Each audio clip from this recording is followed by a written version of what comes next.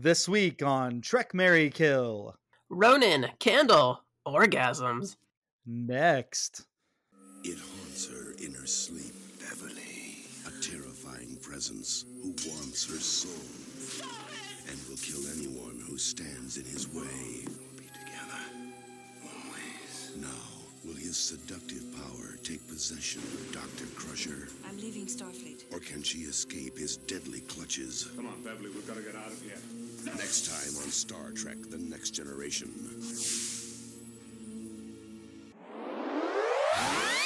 Trek, Marry, Kill.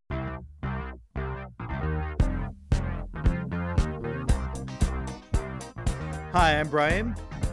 I'm Kristen.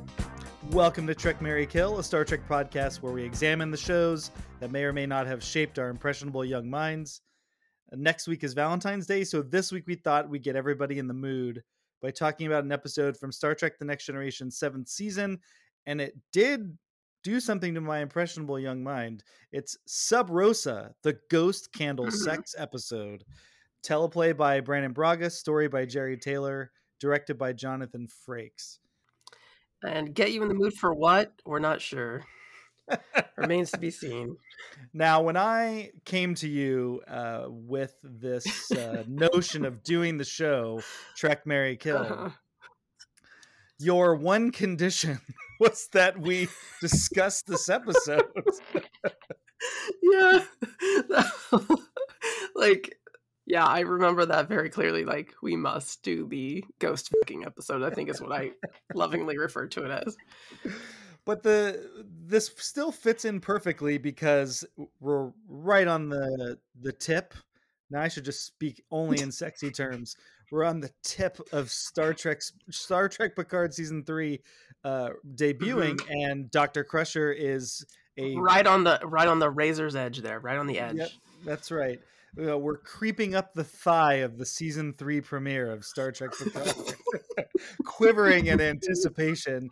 And Dr. Crusher is a pivotal character in the season. We're not entirely sure what her part's going to be, but she's the main character. So it's been fun to go back and look at the dearth of Crusher episodes, if we're being honest. You're doing 170 some on episodes with 7 main characters and the senior staff, and still we have, she's fucking a ghost. Yeah. One of them. And but at the same time, I'm very surprised by how entertaining I found the episode to be. Yeah. Synopsis here for anyone who doesn't know what the hell we're talking about. The ghost candle episode. So Dr. Crusher returns to the colony where her grandmother has just recently passed away. This colony, it must be noted, the whole thrust of the colonization was, what if we transplanted Scotland and made an entire planet out of Scotland?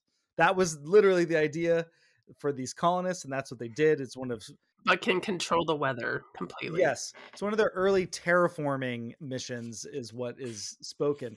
So basically she goes back to her grandmother's home in the Scottish Highlands and discovers very soon after that her grandmother, she reads her grandmother's journals, had a torrid romance with a 30-year-old man, and her grandmother's in her hundreds. Yeah.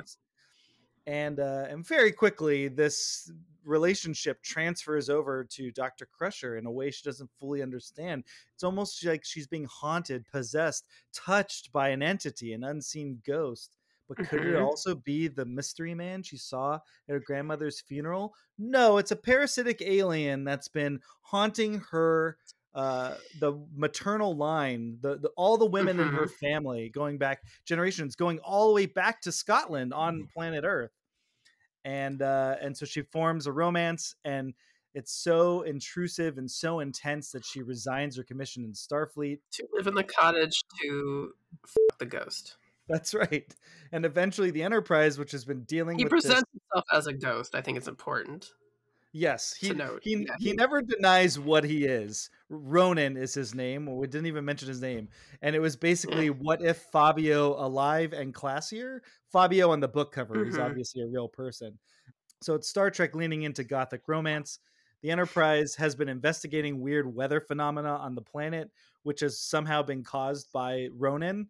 And in the course of their investigation, it collides with Dr. Crush's situation, and she's forced to kill this ghost that's been haunting all the women in her family for generations. And it breaks the spell, and she goes back to the Enterprise. But she had a good time. She had a great freaking time. Yes. Glossing over all the details that make this episode astounding, completely wild. Yeah. It is buck wild. On like, there's no part of it that is not fucking weird, right? Like the Scottish Highlands the Scottish Highlands situation, the town folk, the fact that they're like cosplaying as like Scottish peasants when they have no reason to do so. Yes, and there's the governor of the colony is an alien who's participating in this cosplay. Yeah. He does like, not I have an visited accent. Scotland once. Yes. No accent. There are people who do have accents. Yes, they made the choice. We're like, well, we'll have the alien dude running the planet, and he'll speak normally. Although he's kind of a feat, you know what I mean? Like he does have his own vibe of like, this guy's not effective. He's kind of a wimp, that kind of thing. But then they do lean really into it of like someone kept the Scottish accent very intensely, basically, and he's a groundskeeper. He is groundskeeper Willie. Yeah. He's like undeniably, his name's Ned Quint, and he's very insistent that Dr. Crusher destroyed that candle. You cannot have that candle. Which watching this as a child, I'll not be held responsible for what happens. You got to listen to me. I can't do a Scottish accent. It's okay, but you will not light that candle has stuck with me ever since I saw this episode as a child. This is the 7th season of Star Trek The Next Generation episode, and they are definitely, without question, out of gas story-wise and all that. But, it seems like it's mid of the last season. Let's just go for it. Yes, and okay, so last year there was basically an Avengers Endgame style panel for all the Star Trek writers across all the eras brought together at the Guild, and it was neat. It was a really cool thing. It was also sort of like a way of all the writers sort of realizing they were part of a fellowship, which maybe they didn't know before. Mm-hmm. So there's a lot of commiserating, and one of the things they talked about was the difference between the new shows and the old shows. Is the old shows they had to do 26 episodes a year. So you run out of gas.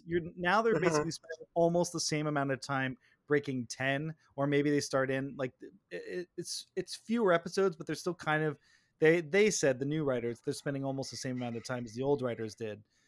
So the old writers in like an 8 or 9 month span were breaking and writing 26 episodes, and those staffs were not very big. They're like 6 to 8. Mm-mm. They were running out of gas. This was definitely that. 1994, January 31st, 1994. So what is this, the 29th anniversary of it now? But so I'm 13, and so I'm like I'm having the sexual awakening and all that stuff. And in this episode, we've said she's fucking a ghost, but what we're seeing is Gates McFadden on television. It's not network television. This could be airing at 4:00 on a Saturday afternoon. Mm-hmm. So it depends on where you are in the country because it's syndicated. And she's having an orgasm on screen multiple times. Yeah. I didn't count how many. Yeah. And it's not several. I mean, it's not Meg Ryan in When Harry Met Sally over the top. It's like, it's pretty realistic. Yeah, it's fairly realistic. The female orgasm is a conundrum unto itself, I guess, to a lot of people. And so I think that's what part of this episode is about. But if you wanted to know any more about that, you're not going to get any new information from this episode, unfortunately. about women or orgasms or all the above. No. How does it happen? Well, you turn into a ghost and then you become one with the woman. And then she just enjoys moaning a lot. It's men being she quits her job to stay home and essentially masturbate. Oh, yes. She quit her fucking job, y'all, to former head of Starfleet Medical. Her grandma's cottage to then take up with her 100-year-old grandmother's lover. It's not like she's going to like Tuscany or something. It's literally the No. Scottish Highlands with fog and everything. And it's men not being even like, the real Scottish yes. Highlands, the fake Scottish Highlands.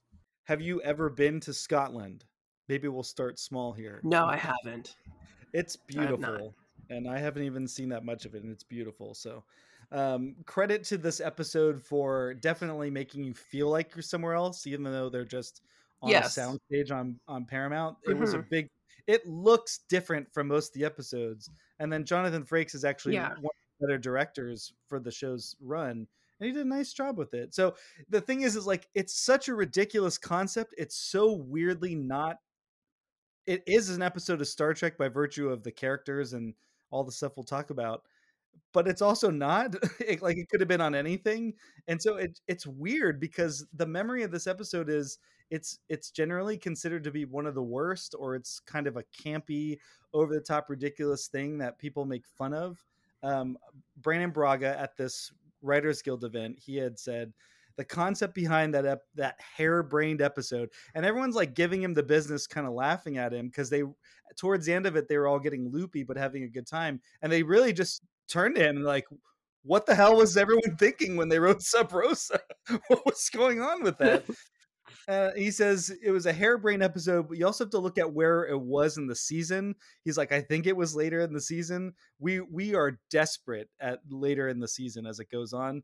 He said he was a big fan of Harry James' Turn of the Screw, and he wanted to do a big ghost gothic romance and give Crusher a good meaty story, and it just went off the rails. That's what he said. Yeah, okay. I'll buy it. Yeah. Gothic romance, not necessarily right in my wheelhouse of what that is, but it's actually just a pretty straightforward thing. It's like just basically a haunted love affair that takes place with a time period, right? Like certain architecture and darkness and weather conditions. Yeah, I mean, like real Gothic romance didn't have like, women having orgasms, though. No, from the ones that I've read. But at least this one does. Sub Rosa means in Latin under the rose, which was roses were suspended from the ceiling during council meetings, and that was supposed to be like how you knew this is a meeting under confidence. So it's like under the rose, in secret, hidden. So that's what it was. I will say I don't know how secret this romance was. No, everyone knew. Yeah, everyone knew, and everyone thought it was weird. Yeah. The ghost lover named Ronan was played by Duncan Peter Rager, and he has a very distinct look. And yes. And I guess I forgot he was in Deep Space Nine. He plays a recurring character in there, Minister Shakar. But he was a figure skater and a classically trained Shakespearean stage actor, and he's from Canada. And my goodness, he and Gates McFadden both really went, let's go Shakespeare, let's go melodrama, let's just go for it. Yeah. Because I really believe they were on the cover of a really romance novel. Yeah. It's like I haven't read Nora Roberts, but I assume like they look like they should be on the cover of one of those. The episode gets very intense very quickly and very not nerdy Star Trek, and very like, what's going on here? Dr. Crusher's horny right now. But she's so fucking horny. Oh my god. Yes. One thing that stood out this time that was not just me giggling or bursting into laughter with certain lines of dialogue, but also like I went through a lot of emotions. Like, this is ridiculous. I can't believe this. What is happening? Wow, Dr. Crusher's horny. Wow, the rest of the Enterprise crew are surprisingly prudish or like asexual, kind of. And, yeah. But also there was like a thing, and also it was well directed. Like I couldn't believe, even when I was a kid watching it, like I did finish it. This doesn't seem like an episode I would necessarily be into as a 13-year-old boy, but I watched the whole thing because it was engaging. It was well done. But also now this time, that Dr. Crusher was raised by a single mom, basically. The implication is her mom was raising her alone, and then her mom died and her grandmother took over. I remember when we did Remember Me and we were kind of talking about Dr. Crusher's upbringing, I think you said like she must have been very young when she had Wesley, right? Because she's not that much. She's like the same age as you. Well, I mean, in real life, yeah, like she would have had to be like 20 or something, or like 21 maybe, I guess, when she had Wesley. Yeah. Which is pretty young, I think, especially if you're in Star Trek and you live to be like what? Like 130 some odd years is like the lifespan in Star Trek now. Yeah, I think you're hitting your 120s pretty easily too. So yeah. Mm-hmm. Yeah, but it just stood out to me. I mean, I was raised by a single Especially for a mother doctor, because you have to go to medical school. Oh yeah, and she's like the top of her field, for space doctors. But yeah, so I related, at least in terms of the single mothers. It wasn't something I noticed before, and I noticed it this time. So it actually gave Dr. Crusher some backstory, something interesting. That was interesting. It was a little off. It was a little bit different. I wanted to mention that the last time I watched this episode, I was in a hotel bathtub, and I just turned on the TV to like watch whatever, and this came on, and it was so confounding to me that I think I like screamed like, "Hand me my phone!" And I was like tweeting about it, and I think like you and like someone else answered me like, "Oh yeah, that's the weird." I'm like, this can't, like, she's not really fucking this ghost, is she? And you guys were like, yeah, she is. So that was just a really interesting way to discover this episode. The scene that's burned into my mind of her having the orgasm is when she's sitting in the chair, and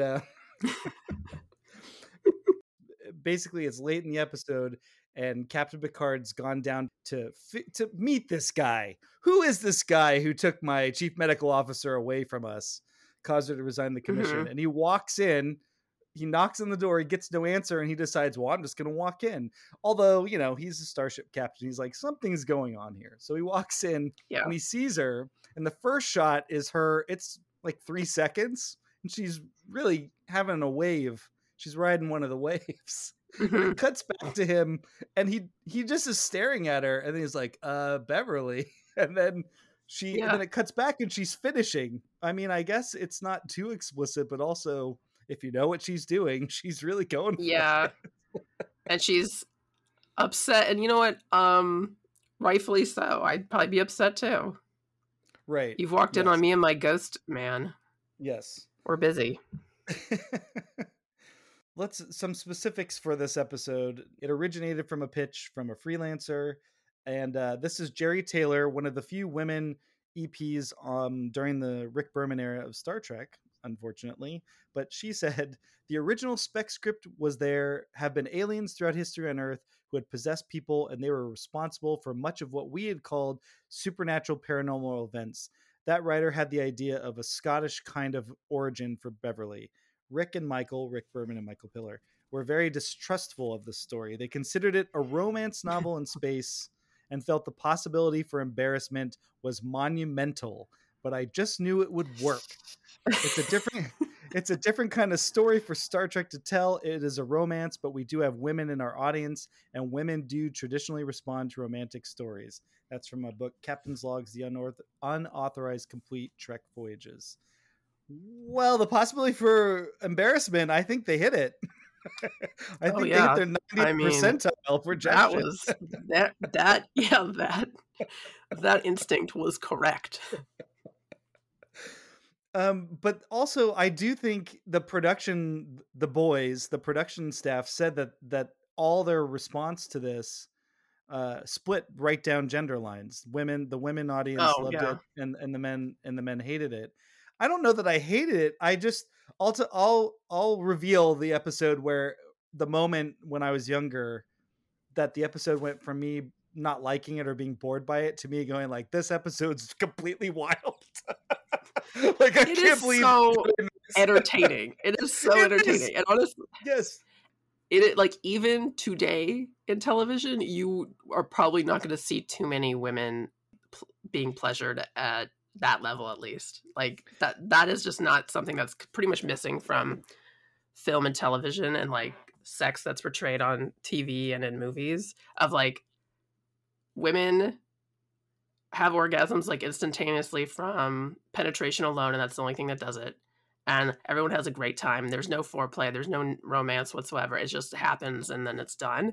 And so this is a little bit different of, yes, it does just sort of happen in that the the mechanics are not explicit, but like it's I'm becoming part of you and I'm going to make you feel good. It's like not something you would have seen on television before or since, I guess. Yeah, I mean, think not like so. not in like just like a not on like a, you know, basic cable or syndicated show. All right, great scenes. Basically, this is not a single scene, but the idea Okay. that a 34-year-old man has been running through the Howard family matriarchal line for 800 years is fucking incredible. Like, pleasing women going back that long, that is really quite an accomplishment, and he should be very proud of himself. Like, they should really consider, yes, it turns out he killed some people and is, at the end of the day, kind of an evil guy. Maybe maybe a statue or at least like a plaque somewhere in Scotland for this guy. Well, by any stretch of the imagination, At least a folk song. Oh, that would be awesome. A folk song would make a lot of sense. But to spoil the end of the episode, if you want to avoid that, skip ahead 30 seconds. You know, Dr. Crusher phasers him and destroys him at the end. That's a life form, right? We don't know what kind of life form, but it's maybe unique. And it's parasitic, but it doesn't seem, we don't get the sense that it's like destroying the body, right? But it is making the person addicted to them, essentially. Like Dr. Crusher has withdrawal symptoms. And it's inferred. Oh, sorry, go ahead. No, go ahead. It's kind of inferred that he banged this 100-year-old woman to death. Oh, like I didn't pick up on that. Yeah, because Mr. What's his name? Quint, yes. Is like, he says, you know, oh, it's the death of every Howard woman or something, or like the undoing of every Howard woman. And I was like, well, she lived to be 100. I don't know about all that, like, you know, but it is like, at least in his eyes. And then the way they explain away why Dr. Crusher has never encountered this person before, am I correct in that it's most of the Howard women have had green eyes and she and her mom had blue eyes?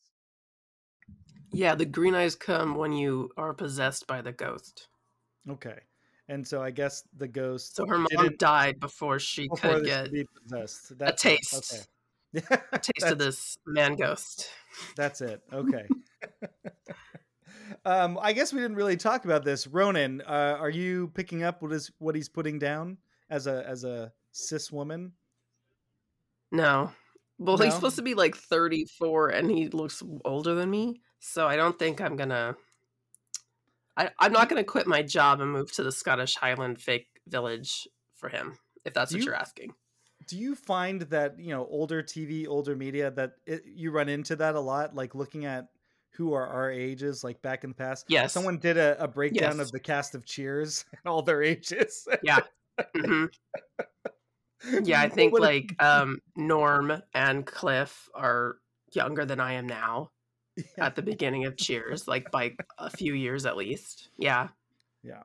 I'm gonna we need to make a point. I think we kind of did, but we need to make another point here. Gates McFadden looks absolutely stunningly beautiful in this episode.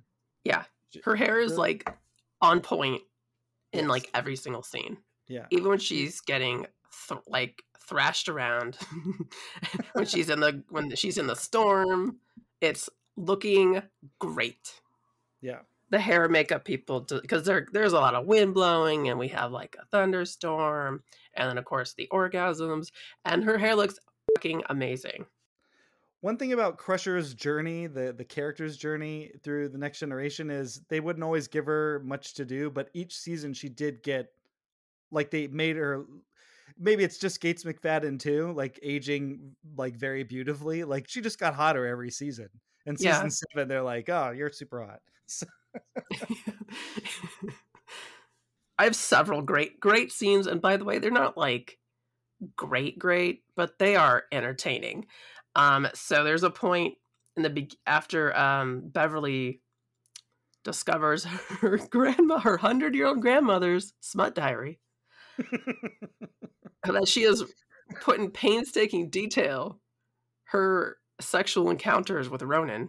Beverly reads this and she goes to bed, and then like the ghost is like undressing her, and you see like some sleight of hand like some practical effects of like her nightgown being pulled down.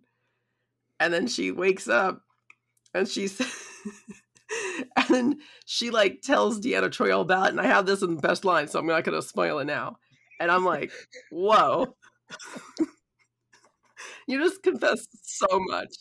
Yes, that scene is my first great scene where Crusher and Troy, she tells her about the sexy dream. But can I tell you, I almost said, can we just reenact that scene? Because that scene, almost every line in that scene is incredible. Oh, the one where she tells Troy? Troy, yes, this scene that you're talking about. Yeah. Like we could just, that's what I'm saying, like instead of just great lines, it's like that whole scene is just nuts. I didn't write down the whole dialogue, but I wrote down the part that I found not just a great line, but like the reading of it. And this is also not how women talk to each other, by the way, about their sexual experiences or dreams. Okay, but we'll get to that part later. You go next. I have a few more. My next, I have 4 total. That's one of them. But then the next one I have is, what's happening to me? When she goes back to the planet and he starts talking to her, but he can only hear his voice, and he starts blowing her around. Well, first she walks in and there's her grandmother's favorite flowers all throughout the cottage, which is just weird. It is. It's like really, really, like, my man, you need to pull it back just a little bit. That is like big red flag right there. Yes, he is love bombing her. Absolutely. The parasitic alien is going full love bomb. But she's thrashing around basically the whole cottage, knocking things over, because he's making her shudder. He's making her orgasmic. Mm-hmm. So you said you didn't write down all the lines in the scene. Well, there's a trektranscripts.com, and it's just someone transcribing all the scenes. And that's why I'm like, we could just reenact this. We'll just redo the scenes. But in that scene where she's going, she says like what's happening a bunch. But why it's a great scene, it's because it's selling you. Why I liked it is, yes, you're totally right. These aren't like necessarily great, fantastic scenes, but for what this episode is trying to sell or convey, some of these scenes are really great. And the one where it's like, how do we get Dr. Crusher to just jump into this, what the story's about, the ghost and all that stuff and all that. And this scene is incredible because it's like science, medicine out the window. It's good times. It's good feelings times. Yeah. So she's thrashing around going, what's happening? And he goes, don't you remember I came to you on the Enterprise and I touched you? The transcriber is describing what's happening on the scene in certain parts. This is why I asked online for Twitter for the actual script, because I want to know how it was written. But in any case, the transcriber goes, don't you remember I came to you last night while you were asleep? No, that was a dream. I'm calling the Enterprise. And then the transcriber writes in parentheses, she goes weak at the knees. And then Roman says, now do you remember me? And Crusher, yes, what's happening to me right now? I feel so strange. I love you, Beverly, just as I loved Felisa before you. Are you Ronan? Yes, you saw me at the funeral. Parentheses, Beverly has a little orgasm.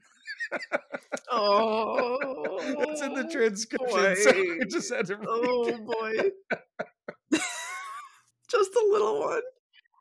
It seems like maybe it's a little bit more than a little one. It's like a weird, sexy Stations of the Cross where it's like Beverly comes for the first time. And that's what gets her on board. Beverly, my girl, is this the first time you felt like that ever? Like, oh, the men in Starfleet, they need to get their shit together. I tell you what, because we got her and then Deanna Troi like being jealous of her for just being aroused. When Beverly goes down back to the village to light the candle, or is it, wait, did she go back on the Enterprise? Or she lights it on the Enterprise. She goes back to the Enterprise. Yeah. Beverly is literally shaking trying to light that candle. Yeah. Like, she's with anticipation. Like, she needs it so bad. She is shaking. She's fiending for it. Yeah. Girl. Oh my God. Oh my God. And I just wrote, someone please fuck this poor woman. Like, why? Oh my God. I'm so sorry, Beverly Crusher. Oh, There's whew. like along the lines of like the single parent thing. Sorry to bring it crashing back down. The episode does kind of touch on, like, Troy says, before they realize what Ronan is, Troy is understanding, like, both of them lost someone who they cared about very much. Uh-huh. So sort of in their grief, they're finding each other. If they did this episode now, they would probably play on that a little bit more, but because it does help sell sort of the reality before you realize what's going on, or even once you do realize what's going on, it still kind of makes, you know what I mean, like emotional sense. But then when she's shaking in withdrawals, it's like, nope, we're doing Oh something my else right God. now. Yeah, Jack Crusher has been dead a long time, I guess. Oh my goodness. Yep, and she's just been edging with Picard this whole time, so yeah. Ugh. I mean, you think they would have invented a device by then that just instantly gives women orgasms or something, like, immediately. They don't even have water showers, right? No removable handle water showers. Mm. It's a sonic shower, so it's they're cut off. Yeah, they don't have several vibrators in avenues. space, I guess. No. Not standard issue on Starfleet, No, apparently. but maybe My Starfleet. next scene. Oh, go I ahead. was just gonna say maybe Starfleet selects for prudes and Volcels. Well, apparently. They're like, Apparently. how aroused does this person get by a star cluster? Like, we need, Yeah, and I guess this answers our questions about what goes on in the holodeck. Apparently, nothing. So my next scene doesn't come for a while, but it's Geordi and Data desecrating the grave of Nana Howard. Okay, can we say that for just a second? Because Okay. Yes. So Picard walks in on Beverly having an orgasm is a great scene to me because she's walking in on her having an orgasm, but then he demands to speak to Ronan. Yeah. And Ronan appears. Amanda, show yourself. Yeah, and Ronan appears. Like, all indignant. Yes, and it's just basically like two guys fighting over her, but Picard knowing exactly, like, listen, bud, I've been doing this Star Trek gig for 7 years. I am very well aware of what's going on here. I just liked it because it wasn't a puncture. It was not a puncturing of the new reality they've created. It was Picard stepping into a gothic romance. It was great. Like the Authority trying to figure out what's really going on here. Okay, I labeled that scene a cemetery showdown, the one you're talking about. Okay, yeah. Go for it. Yes. No, yeah, it's much longer than that, but the specific scene of them, like, desecrating her grave. They use the and, transporter. Like, throwing open the casket. Yeah, they use the They don't dig. They beam the coffin out of the ground. It took me a second to figure out what the fuck they were doing. I was like, what? And also, wouldn't then, like, the ground start settling underneath? But whatever. Okay, but okay. I mean, especially since she was just buried. Right. Like, the ground has not settled yet at all.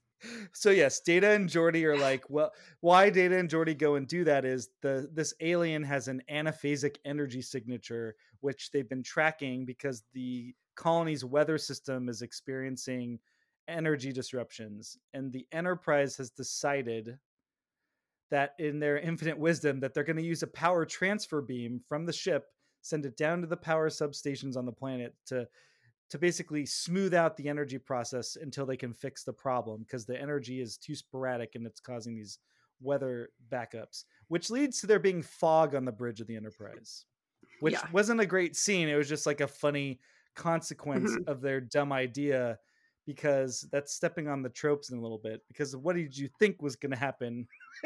And 10 forward was below 0. Yes, and then they lost gravity on one deck because Ronan is affecting the weather.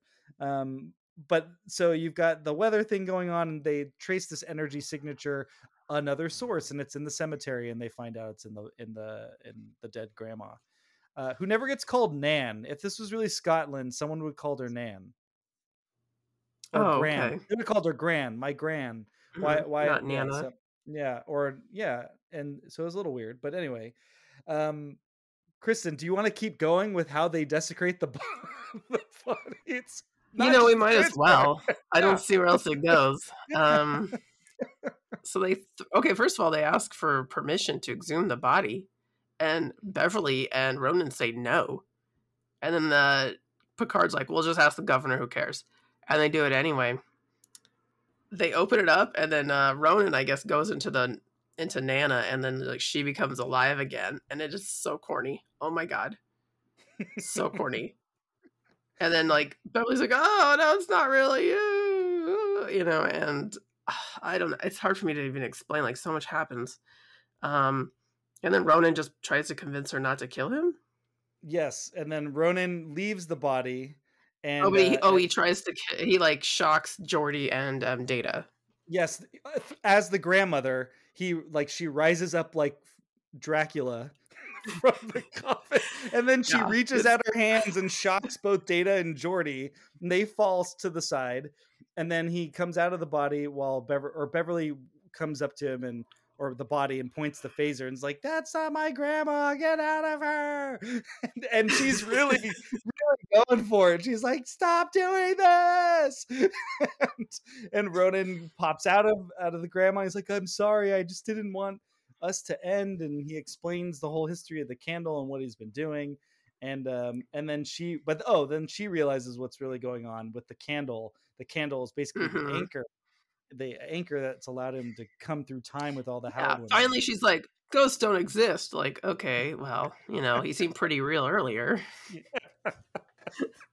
She's like, I figured out other ways of getting off, and it doesn't involve you anymore. You were buying that shit hook, line, and sinker until it turns out he's violent. But he was only being violent to keep himself alive. That's it. So, he does murder Ned Quint. He does murder groundskeeper Willie. He does. Important. Yes. Yeah. R.I.P. Yep. Groundskeeper Willie, he was struck by Ned Quint. He couldn't articulate what the issue was. He had no evidence to back up his wild claims of the condal and the curse of the Howard women, and you've got to stop him. You can't believe a thing he's saying. It's like slow down. What are you talking about? It's like, I've got no time to explain. I'm just gonna start ripping parts out of the weather simulator. Like, that don't make any sense. So we're highlighting all those. These are 4 scenes. If you put them like as a tent and you put the whole rest of the story over it, like these scenes hold up the whole episode very well. This is a wild premise that has some really great scenes. All right, let's move on. Okay. Best Trek tropes. So I put Geordi and Data, best friends trying to solve the tech mystery. Oh, I love it. Oh, that's great. Since there is one. Yes. And sometimes that means you got to desecrate some graves without permission.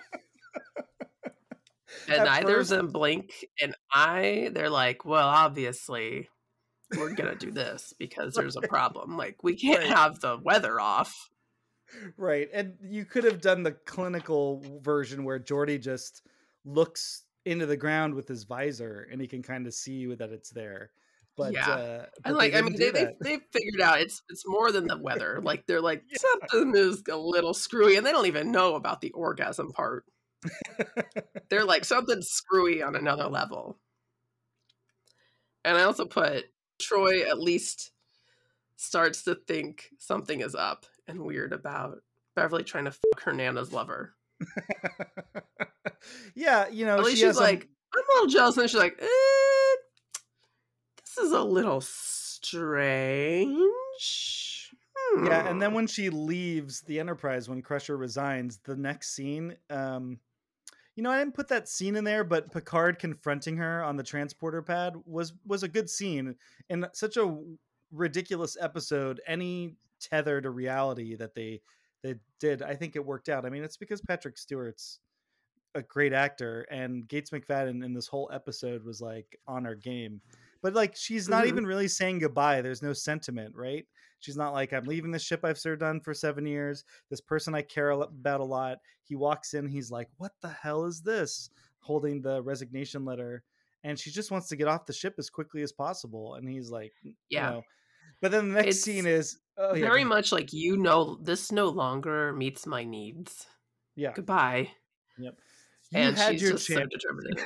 Yeah. Oh my God. Like, we need to talk about how it is like dereliction of duty on Jean-Luc Picard's part of just like letting this woman, this super hot woman who's definitely into him, just like live around him for like 7 years and not hit it once.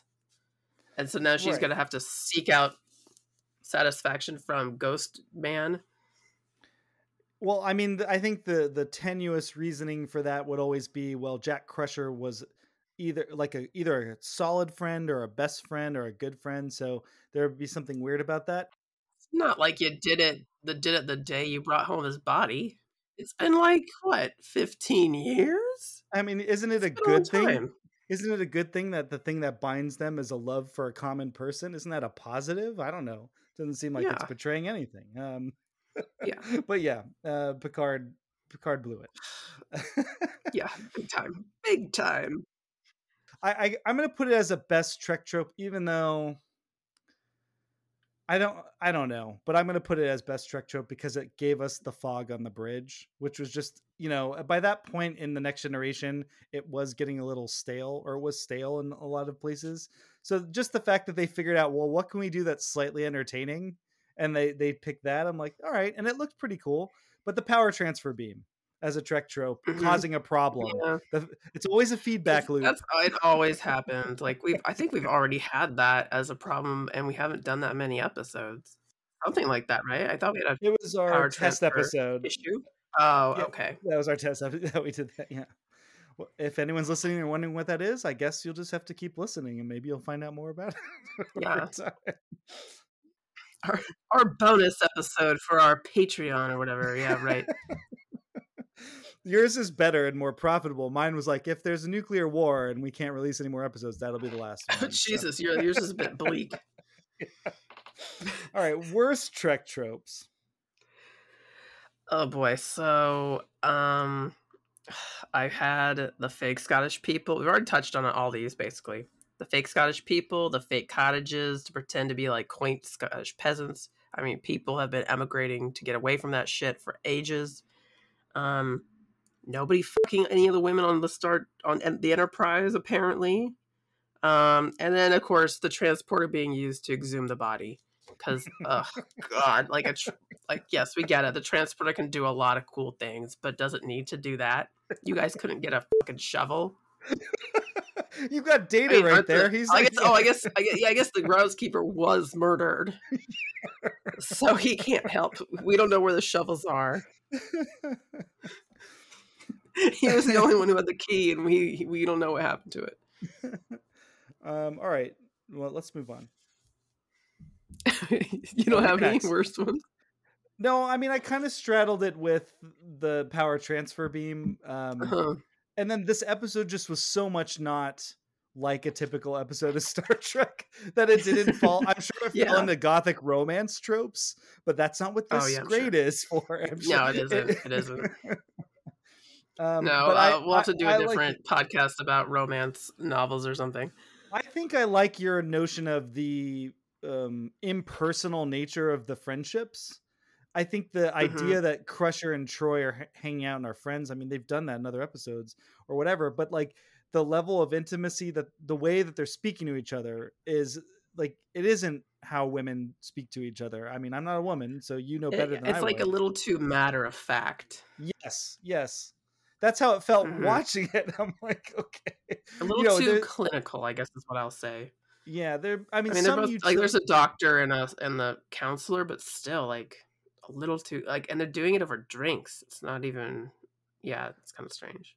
Also, the Betazoids, at least previously, had been presented as a more, I don't know, sensual, I guess, or more sexually aware or awakened or non-judgmental. And Deanna doesn't really embody that in that moment. The jealousy maybe being a part of it, that just all felt a little too pat, too neat. Oh, she's jealous because her friend's getting it or is having this experience, instead of being happy for her, I guess, in a way. which would have meant once you realize there was a problem, it might have hit a little bit harder. So maybe the trope is it's exactly what you said. They're all prudes on the Enterprise. Yeah. Unfortunately. Most of its time quality, I'm going to put Dr. Crusher's bedspread. Oh my gosh, I think my mother even had that. Like it is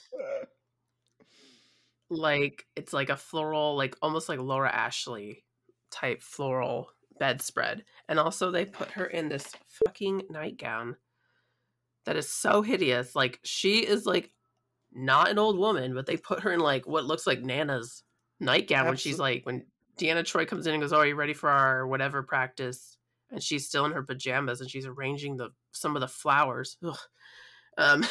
And she's just like in this house coat and ugly nightgown. And, yeah, I mean, I wonder what the thinking was behind that, because I'm sure women back then wore, like back in the early 90s and mid 90s, like just like normal hot women would wear an ugly nightgown to bed. That was tan or beige. Although I guess it looks silk. Well, whatever. There's there's several. Then like she's in more of a, what would you like, a camise in when she's back in her cabin. I guess I had the look of Ronan. The conception of him was very of its time. The hair. Yeah, I mean, it was immediately like, they're trying to ape the Fabio cover of romance novel type thing. And he looked like a statue, like a like a living statue. But I think just it felt like it was trying to capture that of the time. I think this was post peak Fabio, but he was still very much in the pop culture. Yeah, but also like I think like in the other syndicated shows they had men that kind of look like that too. Yes, yeah. So very generic, stereotypical. It's not even like in the conventionally handsome way, because he has a look. So it's like, it is absolutely like Izzy baby European. Yes, but he is not. Yeah. So that's it for me. And he's fully clothed the entire time. Oh, spoilers. Yeah. What a great point. Maybe it's like, if it were today, we'd see his at least his butt. But maybe that was the exchange for the orgasm scenes, was like she'll wear everyone's got to be she better be wearing a house coat. She better look like she's about to open the door and get he better from the porch. Fully clothed with a vest and a overcoat the entire time. He better not remove a single shoe. All right, the line must be drawn here. Great lines, and I feel like half the script I could just quote. I can't believe how quotable this episode is. Yeah. Jesus. I already talked about Mr. Quint a little. I'll not be responsible for what happens if ye light the candle. But so Beverly is telling Jean-Luc Picard about her grandmother being 100 years old, having a 30-some-odd-year-old lover. And he says, it would seem that the Howard women have exceptionally vigorous libidos. And it's like, yes. Are you going to do anything about that, Jean-Luc? Well, and then, okay. And then when she leaves, he gets like kind of sad because he's like 30s. Like he's in his 30s. Like, I can't compete with that. It's like, well, first of all, good news. Yes, you're real. So to describe the scene, this is after she's come back. This is after the funeral, and Picard meets with her, and he's walking her back to her quarters, just be with her, to be a friend. But she's like, I had already peeked into the smut diaries. Yes, that's right. It was like jumping off the page. Wouldn't that be funny? You open up your grandma's journal, and the first page is like, he had me bent over the table. Oh my god. Like, my grandma, I would not be surprised. I'd be surprised if she wrote it down because she was pretty secretive, but like, that is absolutely my grandma. She was sadly no longer with us. Yeah. Well, I'm sorry, dude. But it sounds like she had a hell of a life. She did. There's some stuff like she said, like, that I can't say it right now, but it's pretty dirty. Like about things. Her wait experiences. a minute, like, oh, okay. I thought you were gonna be like sayings that she passed on to you. No, but no. Just like general, like talking about stuff. Yeah. If it's uncut, you're never in a rut, or something like that.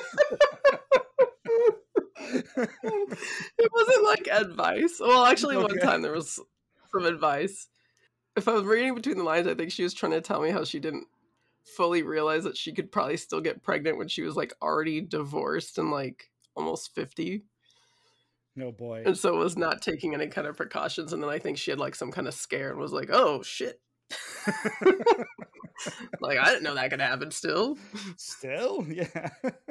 Yeah, like for a couple more years, yeah, I guess it can. But So yeah, something like that. Yeah, two things you can tell in that scene that it was definitely written by a guy is that line, like, seems like they had an active, Howard women have an active libido. The actors, then both of the actors look at each other and they do like a little smile nod, like a wry smile. And it's like, Yeah. they're Patrick Stewart and Gates McFadden got the script and like, how do we play this? Like, duh, what else? Like, that's all he says to that, like a very obvious thing, or, a thing you say when you're nervous. And so they kind of like lean into it a little bit by going like, huh. And then when he gets to the door and drops her off, Patrick Stewart turns away from the door after the door closes and he goes, 30s. And he's like, that's it. I'm like, that's kind of a dumb punch. It's to me, it should be exactly what you said. He should feel like a little disappointed, or she could like, have oh, how am I with going to him. compete with this young buck here or whatever, which in reality is just dumb. Yeah. Like, you're the captain of the Enterprise, number one. Like, yeah, we didn't even get into that. If he really wanted her, even with the ghost, like making her addicted to him, been, like begging you, like subtly not even hinting that she is down, and you have not done a damn thing about it. That's right. That's right. For going on 15 years. All right, what else do you have? Because I could get into these. Okay. Well, the next one is the conversation between Crusher and Deanna Troi. The sensations were very real and extremely arousing. Yeah. That's what I you were saying. I always like to talk to my girlfriends and go, well, let me just say, I was very aroused. Like, that just isn't how people talk. Well, the sensations were very real. Yeah. Troy's response, I had that line too, but I bolded Troy's response. Frankly, I'm envious. Yep, that's not. I could also picture a situation where like a 26, 28-year-old dude is writing this scene. And he's like, I have to be a little bit careful here about how I have them talking to each other, because it can't be vulgar and it can't be idiosyncratic, and I can't try to act like I know how women speak to each other. So I'll leave it at generic. I'll basically do the AI chatbot version of an exchange between two friends talking about a sexual experience one of them had involving a book and a ghost scandal. Yeah, a dream. I ran out of room because I was like, I think there's like so many things I could write down. There's so many good ones. Which other ones do you have? So in that scene, right before that moment, there's this was the one that I had to pause. I was laughing so hard because I don't think Marina Sirtis in this particular scene had more than one or two takes to do all of her lines. So it's very flat, or it's like just very obvious. She's got a smile on her face and she's just kind of feeding Gates McFadden the line to get to the next beat. And so it's not that interesting, but the lines themselves are not that interesting. So you dreamt you were in bed with someone? Not exactly. I was in bed, but there wasn't another person in my dream. It was more like a presence. You said you felt a touch, a pair of hands. They were moving across my skin. Like a caress? Just the way Troy kind of blank face says, like a caress. Like a caress? Yeah. So that was one of them. And then, I mean, I have more, but that was the first one. Yes, please. Quint. Yeah. Oh my God. Quint's when this is Quint confronts Crusher in the cemetery. No, he comes to the house And Dr. Crusher's gone upstairs to look through some possessions, and this guy just barges into the cottage, and he sees the candle, and he blows it out. And Crusher, this is before it's fully taken effect, she's like, what are you doing? And they get into a fight, and he's warning her about the candle. So here's the line. He goes, think what you want, see what you want, just do as I say. Dinna light that candle, or dinna go to that hoose, or before you know it, they'll be burying another Howard woman in the cemetery. The way he says how the house, he goes hoose. Hoose. Immediately great. And then when there's fog on the bridge, they're explaining to Picard, oh, there was we tapped into the weather station, and the feedback caused our weather to get screwed up. And then Data's basically describing what the weather conditions are on the bridge, and Picard goes, fog. And then Riker says, just sort of rolled in on us, sir. It's like it's almost like the writer, it's almost like Brandon Broad going like, well, what else does fog do? Yeah. And that's like, how many fog machines do we have on set today? Let's go for it. It looked great, though. I think it looked fantastic. And then Picard, he has the punchline for the blow for that scene. He goes, in the meantime, I think I'll go get my jacket. And he turns and leaves. Yeah. I feel like the dialogue in this episode is really good, to be honest. Like, it's not like award winning, but it is entertaining. Yes, and what's going on is so ridiculous that everything that they could say to either describe it or to question it, it makes them sound nuts when they do it. But like, I love the way Patrick Stewart delivers the line when he walks into the transporter room after Beverly's resigned, and he's holding the pad, and he goes, Beverly, what the hell is this? Just the way he says it has stuck with me all these years, because he can't believe it. And it's not like the captain being confused. It's like Jean-Luc being actually confused. So I just like the way he goes, what the hell is this? Okay. Ronan, after they're deep into the merging, he goes, we're nearly merged now. As two candles join to form a single light, so will we flourish as one. Come on, that's funny. One orgasm machine. Like, I have so many questions about how this relationship would work. Like, because like the grandma writes in her diary how much she loves this guy, but like, if they're like, I guess he appears to her. He appears to her, yeah, because know. Not to other people. It's not like he's going to the grocery store for her, and picking up things.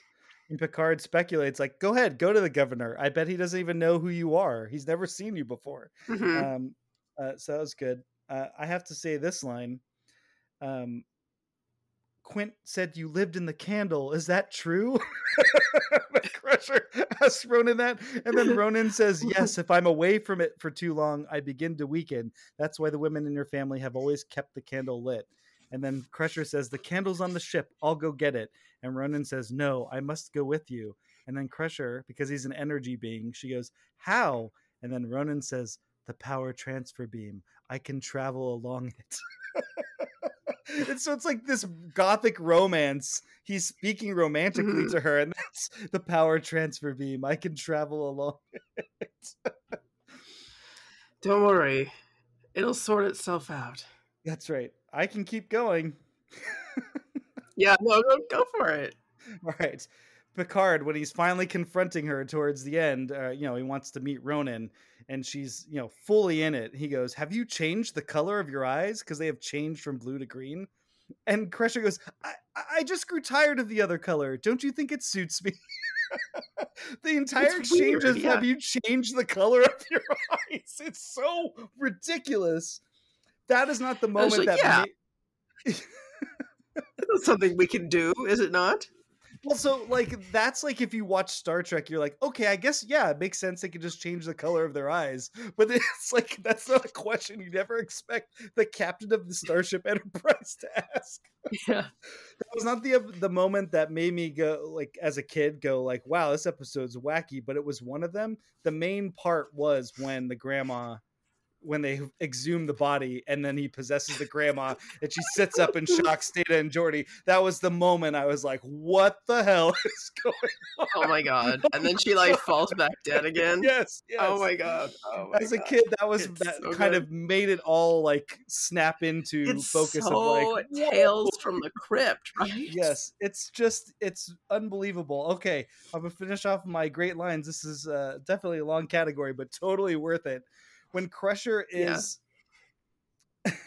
when Crusher is confronting him in the graveyard right before she vaporizes him. By the way, the visual effects for Ronan in the entire episode when he's the green mist, super cool. When she vaporizes him, he jumps at her with his arms outstretched, and it's a cool way he just dissipates, blows up. But right before, she's pointing the phaser at him and she's explaining like, you've done this, you've been with all my grandma, you're some sort of anaphasic life form. Again, the emotion and the reality. You got me. You got me. Dang it. She's smart. She figured it out. Yes. And then I think this is in the last line. No, this is in the very last scene, which ends on a decent note. But I think it starts with, somehow he realized that one of my ancestors had a biochemistry that was compatible with his energy matrix. That's wild. And then should we talk about when she's like, whatever he was, he made her very happy.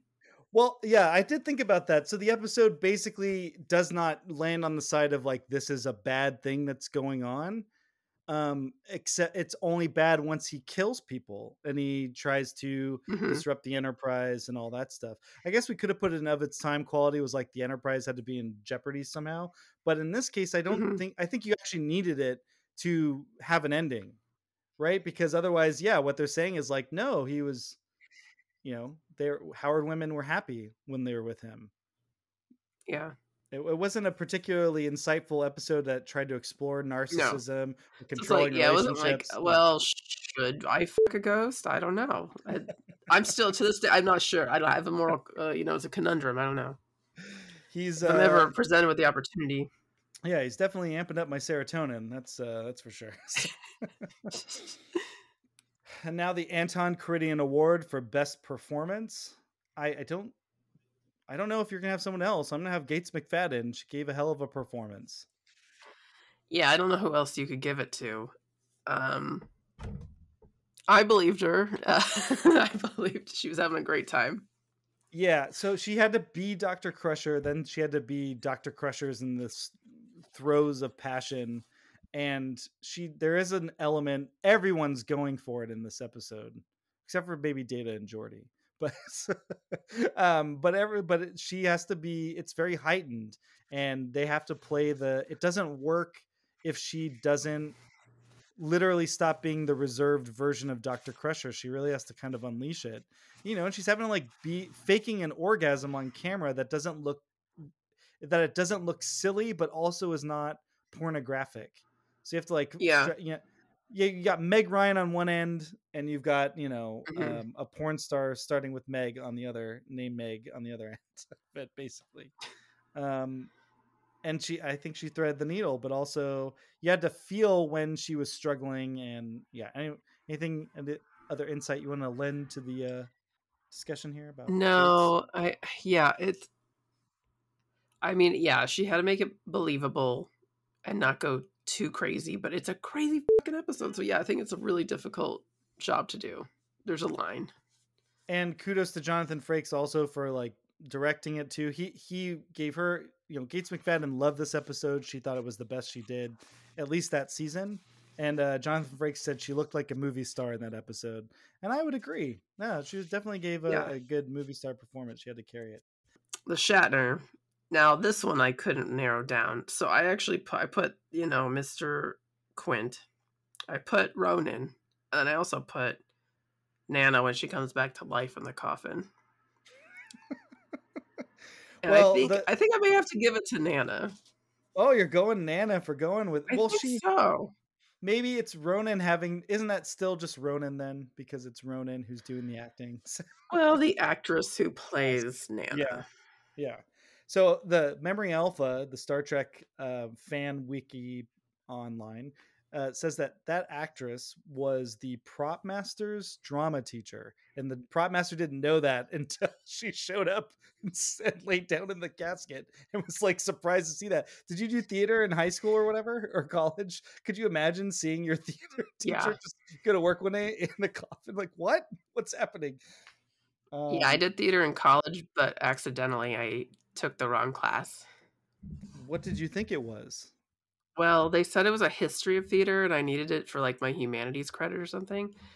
And so I show up and like, oh, we forgot to change the course catalog. So it's actually, I was like, oh, we're gonna read King Lear and watch Hamlet on TV.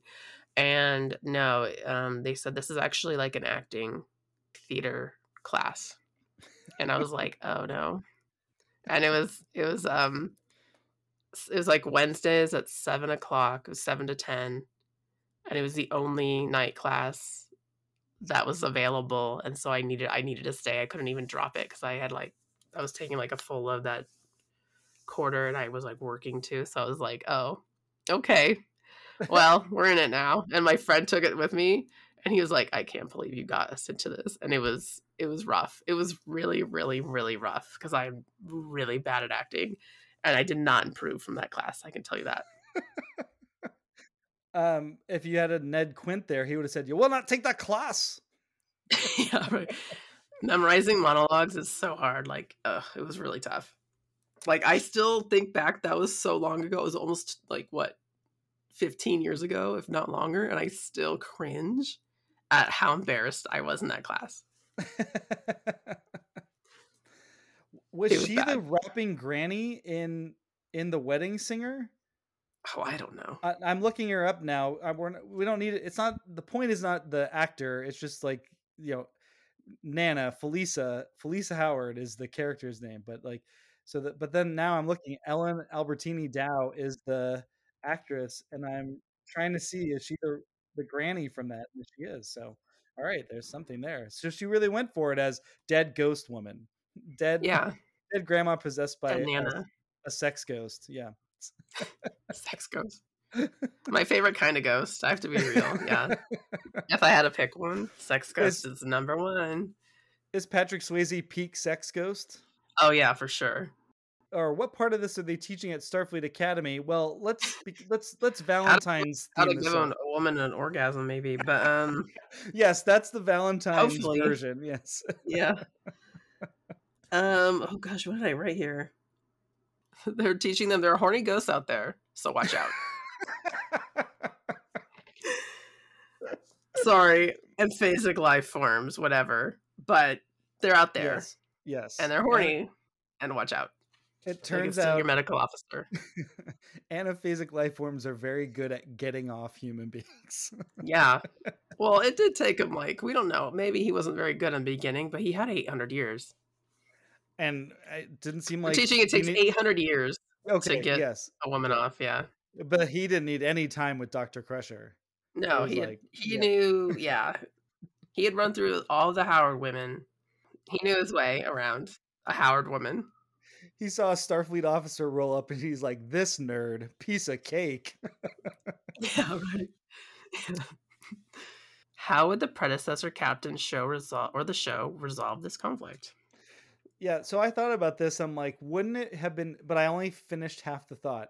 Wouldn't it just be funny if Dr. McCoy went to his grandfather's funeral on a recreation of Georgia? How, because it's making me chuckle to think about. It's like, how deep into the recreation would they have gone with that? Yeah. So, but I guess if you just, because it's like if you do Doctor for Doctor, the original series, then that's what it would basically be at. And then it starts, do you even need that element of it for it to make sense?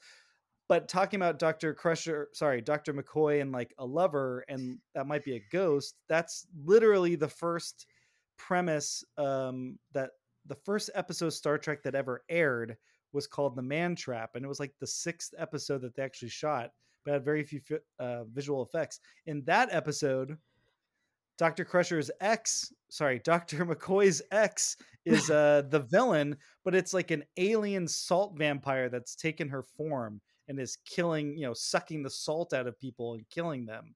And so that kind of actually, they already kind of actually did a version of this episode. And that's what it would be. It'd be the man trap. Well, I said if it was Captain Kirk, he would have fucked the ghost one time and then destroyed the candle immediately. He wouldn't have known he wouldn't have known what any of it was first. He would have slept with it first. Yeah, and also I think Captain Kirk has had an orgasm or two, and I think the novelty would have worn off very quickly if he would have even been receptive to it in the first place. Like, he doesn't need the ghost lady. Like, you just go get a real one. Yeah. Also, there would have been a very slim chance that he would have been able to teach that ghost something as well. Yeah. It's like, you've been around 800 years, but let me tell you a thing or two. Right. He's like, you've spent so much time pleasing other people. Have you ever taken the time to let someone please you? Yeah. Turn the tables. Yes, that's right. That's the Kirk game. He's really good at it. All right, so Trek, Marry, Kill then for Sub Rosa, which has been generally, I can't believe we've gone almost 90 minutes on Sub Rosa. Do not watch this episode if you're looking for Valentine's Day ideas. I think you should. Honestly, I think you should. I mean, it depends on your relationship. I don't know. But, okay, I think I'm just going to... This is not a good episode of television, but it is so entertaining, so I'm going to give it a Trek. Yeah, is it a good episode of Star Trek? No. Is it a good episode of television? Also no. Well, I go back to it was well directed. Your lead looks fantastic. Everyone's kind of game and going for it. The visual effects are cool.